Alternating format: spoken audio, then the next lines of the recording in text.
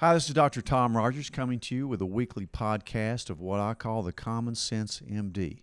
Today I have a special guest, good friend for years and patient as a matter of fact, Dr. Backus. He's an emergency room physician for many years, but the reason I really wanted him to come on to my show, we were talking the other night, we were at a meeting together, and he's gotten into addiction medicine, and that's his main gig right now. So great to have you. Thank you. I've been wanting to get you on this for a while anyway.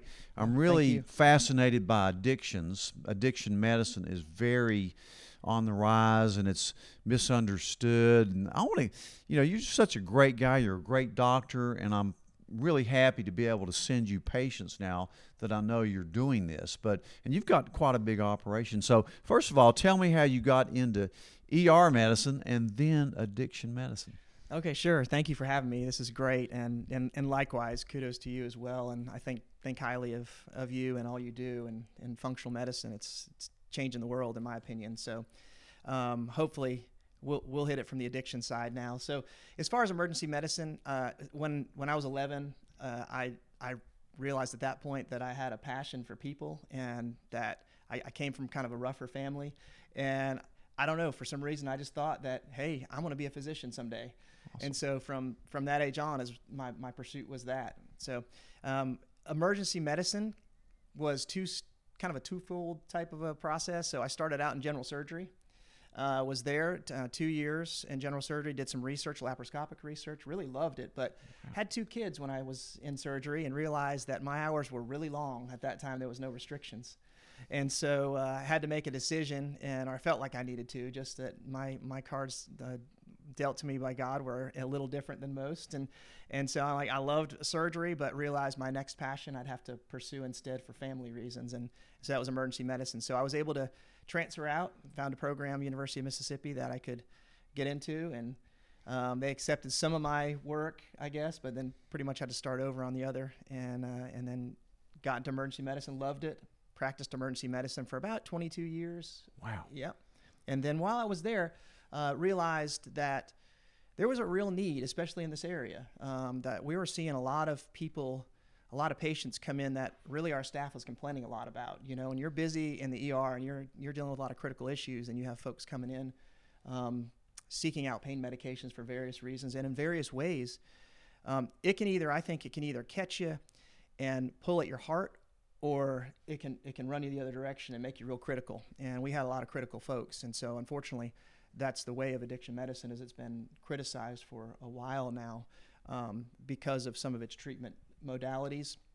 But it's becoming less scrutinized, I feel like, as folks like you kind of publicize this, and people are realizing the need and also the legitimacy of it. So anyway, I felt like, hey, this is a great opportunity to help someone who's hurting, because obviously if they're in this position and they're doing these kind of things to get pain medicine, there's something to this. They're losing their families, they're out on the streets, they're losing jobs, they can't hold one down.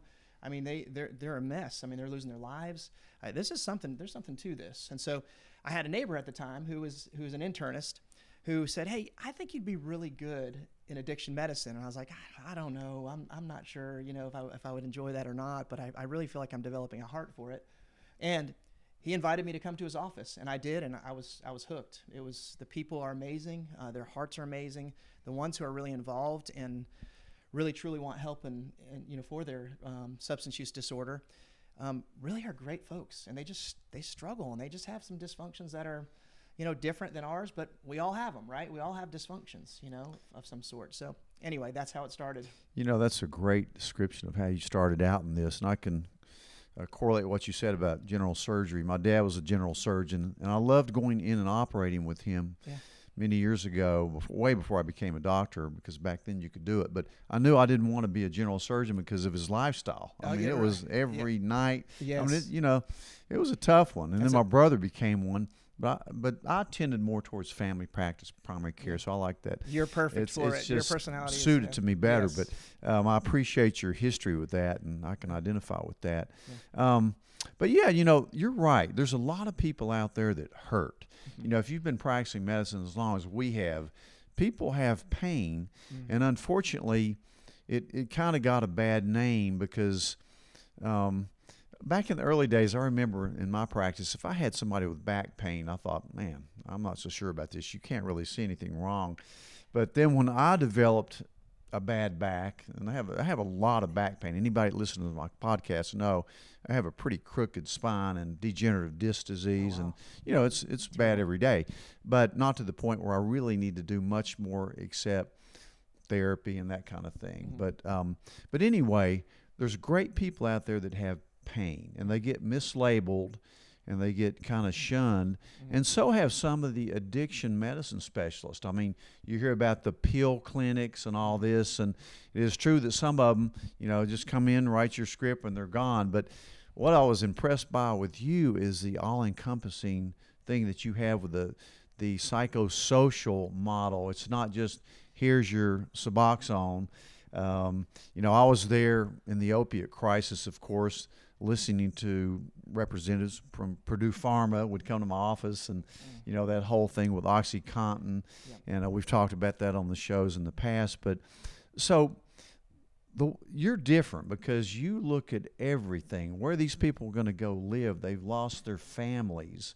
I mean, I've had a couple partners get addicted to opiates since I've been practicing. I mean, good, smart people who lost everything, not only their practice but their family. One of them ended up doing some jail time for it. So it's really a terrible thing. And that one doctor I'm thinking about, he told me, because I asked him, he'd been in rehab many times, and why do you keep doing this? And he said, the first time when I was in medical school that we were on the pediatric ward, and the attending doctor said, I want you to taste this cough medicine that these kids have to take. And, of course, it had hydrocodone in it. So he took a taste of it. He told me as soon as he tasted it, he knew he had to have it. That will always stick with me. Yes. So talk a little bit about opiates and Suboxone and how you deal with this crisis. Sure. And that's a great lead-in, man. That's I don't have to say much more after that, because that's exactly how it is. And so that's it. So there actually has been some studies out there showing or asking thousands of patients who struggle with addiction and those who don't, what they felt or experienced when they first tried a pain medication of some sort, whether it was recreationally or it was by prescription. And unfortunately, a lot of people in the day did get addicted from prescriptions, but there's also folks that get addicted from using it recreationally nowadays, of course. And on that study, from that, they found that those that struggle with addiction were exactly like your friend. They felt completely different than other folks who didn't become addicted. They had various ways of explaining it as, I was flying above the ceiling, I was sinking into the floor, I felt like I could take on the world, I had no problems whatsoever, I had tons of energy. These are some comments that they would have, and that's exactly it. It's a brain disease.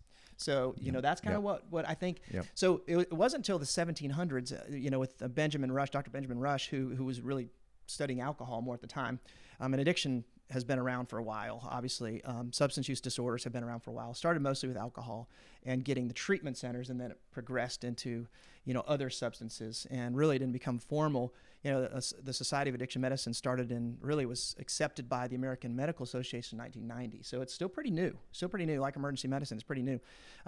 But with that, they determined, 1700s, that it was a brain disorder. This wasn't just a psychological, social, moral, or a criminal kind of a problem. This was definitely a genetic or a brain disease of some sort. Some of it, I think, epigenetics. It's developed with environmental reasons, family histories, seeing family and that kind of thing, and it sort of changed their genetic makeup, and then they were able to pass it along. So, without getting too scientific with it, that's really been a struggle, and that's the reason is people are prone to this or not. Yep. Life is not fair, is it? No, it's not always fair, is it? Yeah, it isn't. That's what I tell all my patients. They come in, why do I have this? Well, we're going to try to find out, but I'll tell you one thing you better accept: life is not fair. Yeah, that's right. And the thing is you can either take it as a victim and say it's not fair and woe is me, or you can tackle it full on, like hopefully we want them to do, and we push them to do. And that's what we do in addiction medicine. And like you said, it's a multifaceted approach that we take. It is not just about writing medications, and we write more than Suboxone. Suboxone's been around and used since early 2000s. It came after methadone when they realized, methadone's been around since the 30s and Hitler, but it was used in addiction early 90s as well, just before, maybe upper 80s. And a lot of people ended up even dying from methadone, believe it or not. So we realized that Suboxone it's a partial agonist, which means it knocks out, it doesn't give you quite the full effect of an opiate. So it's really not quite the same as a pain medication, full-on pain medicine or a full-on agonist, but it will knock that off of the receptors, and there's a ceiling on it. So the great thing about it is those who struggle with addictions, we can feel safe knowing that they take this medicine, should they take it only. It has a ceiling to protect them from overdose, which is obviously a big issue It's today. unbelievable how much with the fentanyl and all this stuff. I mean, it's terrible. Unbelievably dangerous these days. But when I was thinking about that, you just said Suboxone, and when I used to see a patient that was on Suboxone, I'd kind of think, well, man, but really I've changed my mind about it, because actually, with a lot of people, it allows them to be a normal, functioning human being. Yes, they couldn't do without it. Then I used to think, well, why are you still on Suboxone? You've been on this stuff for 3 years. You're still on it. I thought the purpose was for them to get you off of that. Are they just keeping you on that to churn up the bill and make money? But really, it's almost a maintenance medication for a lot of that. And it is. Man, again, another great lead is exactly that. So when I started out, my goal was to get everyone off of everything. And I've been doing this over 15 years now. I've been in addiction medicine for over 15 years. And we've seen a lot of changes. We've seen a lot of regulations come, which were well needed, from some of the issues that you mentioned early on. And people sort of using it just to get people in and out and make money from it, even though the medication in 80% of the population will help them to function and to actually get back to work, care for their families, to be safe, obviously prevent from overdose or jail and that kind of stuff. But yeah, it's one of those medications that I sort of have adopted as a long-term maintenance, because I realized after a few years that people when I'd get them off the medication, they'd go back to the streets. They'd go back and overdose on medications. They'd go other places that weren't doing things in a multifaceted or multidisciplinary kind of way, where we're providing counseling and we're providing peer recovery type specialists or patient resource advocates, getting them resources, teaching them life skills, how to make goals, that kind of stuff. And so I said, I have to think about this a little bit more. I see these folks and they look completely normal when they're taking the medication. They look completely normal. It is not like what people think. They're not flying high. They're not, in some second world or whatever. This is another replacement kind of a drug for, another. No, they're functioning and they're in jobs. And it is people like you and I know as well. It's all walks of life. And so all walks. Yeah, all walks. So we use it with other medications as well. It's not just that medication, and we will try to push our patients to, less is best in my mind. Just I think that's how God created us is less synthetic things we have in our body. And I agree. This is exactly your world. And so we try to push them in, at least to lower doses or off. We look to see where they are in their neurotransmitter position at that time, and are they still going to have cravings? Are they still going to be a risk? And if they're a risk, and we use scales to determine this, then we just kind of get them to the lowest dose that stop that risk. So I love your approach to this, because it's really, to me, and knowing you and talking to you, it's almost like a mission. It's part of your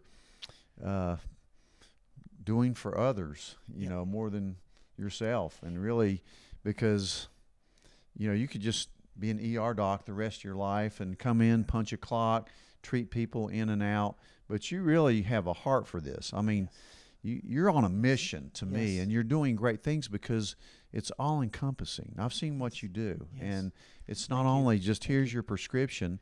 It's let's look at your whole life. Let's work the whole family in with this. You can't do this alone. We're here to help you with the whole process of all the things with psychologists, with nutritionists, with laboratory medicine. I mean, I see a lot of these patients that you have because they have low hormones because of the medicines they have to take. Exactly. Nutritional deficiencies. And exactly. I completely agree. And another great point, I feel like we had a great example in not to get too crazy religious or spiritual, but in Jesus that was walking this earth to show us what true love and compassion is. And I think that's what we're supposed to do in life, wherever we are, whatever position we're in. And this is my calling. This is a ministry for me, because I feel like that, I don't want to say it's a tool, but it kind of is a tool, because it's a foundation for me and has worked well in my life with all the issues I've had and gone through. And so I know that can be used to help people recover, and it's just part of that recovery and developing that purpose and the fulfillment they need in life, to accomplish the things that most of the world does, so it just gives them that opportunity. And that's what we're here for. Try and give you the opportunity to have a normal life, to go and accomplish what your purpose is. And it's treatable. I love that word, purpose. I ask a lot of my patients, what's your purpose in life? Because a lot of people I find have so many medical problems and psychological problems as well. They go together. And because psychological issues cause real medical issues. They really do. Yes. Trauma is one of them, very common. And we talked about trauma a few weeks ago. But, so I ask my patients, what's your purpose in life? We're only here for a short period of time anyway. But what's your real purpose? And I know you do that with your patients as well. You've found your purpose. I've found my purpose. Yes. Finally, after many years in medicine, I found my purpose was really functional medicine, trying to find the root cause of the problem, not just writing a prescription. That's right. And, help lead them along that path. And for those that have addiction problems, I'm going to send them to you, and then we can kind of treat them together. That would be amazing. It's something that is so important right now, especially. We live in a tough world. And we do. A world of pain, really, physical and emotional. Agree. With a lot of trauma. So let me ask you, tell us how people can come see you, because you're obviously a different breed as far as an addiction medicine doctor. Yeah, and I think that's important to know, is that if you're being treated and you feel like you're being cared for appropriately, and it's a program that has all these different facets to it, these different disciplines, then by all means, go. This is not an advertisement for just us. This is an advertisement for those getting care. And there's about 80% of people who struggle with substance use disorder that still do not get care. And so 80%. there is a need. Yeah, that's pretty high. Isn't it amazing? I'm like, wow, we see a lot of folks, and there's still that many out there struggling. So that being said, we're Emmaus Medical and Community. And so that's the name of, we have an office near Greenville, Tennessee, and Bulls Gap. We have one in Weber City, Virginia, small office there, and we have a small office in Johnson City. Okay. And you can find us on the web. We're everywhere. So we're going to print this out so you can see it on the podcast. But thank you, Dr. Chip Backus. This has been a great conversation. I'm going to get you back because I'm going to talk about another subject that I care a lot about, and that's alcohol use disorder. Okay. And we'll get you back and talk about that a little bit. But this has been so great. It's great to know you as a friend and as a colleague. So thank you so much. And we'll get you back on here. Thank you for the opportunity and being able to discuss a passion of mine, really a need. And I'm hoping that from this, the community especially, understands the need for it. They understand the legitimacy of it and how important it is to help those family members or friends that really struggle in this area, because they don't want to struggle in it. I was reading an article from a lady who was struggling with methamphetamines, and our clinic treats all substance use disorders. So alcohol is one of them, of course, opiates, methamphetamine, benzodiazepines like Xanax and Valium and phentermine, those kind of things. But she was talking about her struggle with methamphetamines, and she has recovered 3 years now, and it's a very difficult substance to beat. It is so tough. And she said, if I could let everyone know one thing, is if you're dealing with someone who's struggling with substance use disorder, please know that they are sorry. They do not want to do this. And it just hit me. I was like, holy cow, that's pretty impressive. She's just like, we don't want to do what we do. Our brains are drawn to this for, the reasons that they are, and so, but we're sorry. And so that's I'm like, so interesting she would say that. Yeah. So I was going to read a quote from a fellow, Dr. Michael Miller, who was one of the early presidents of the Society of Addiction Medicine, and it impressed me, and it's exactly what we've been talking about. If I can get it to open up, but I may not be able to. So, okay. So here he goes. It's at its core, addiction isn't just a social or a moral or a criminal problem. It's a brain problem whose behaviors manifest in all of these areas. So it's exactly it. So it's a brain problem, and it's treatable. Yep. Yeah, it's treatable. That is so awesome to hear. It's so refreshing that you're out there doing this kind of mission. I love it. Thank you, Dr. Chip Backus. Thank you so much. I'm going to have you back. Okay. Thank you so much. Would love it. It's Dr. Tom Rogers at Performance Medicine. We'll see you next week.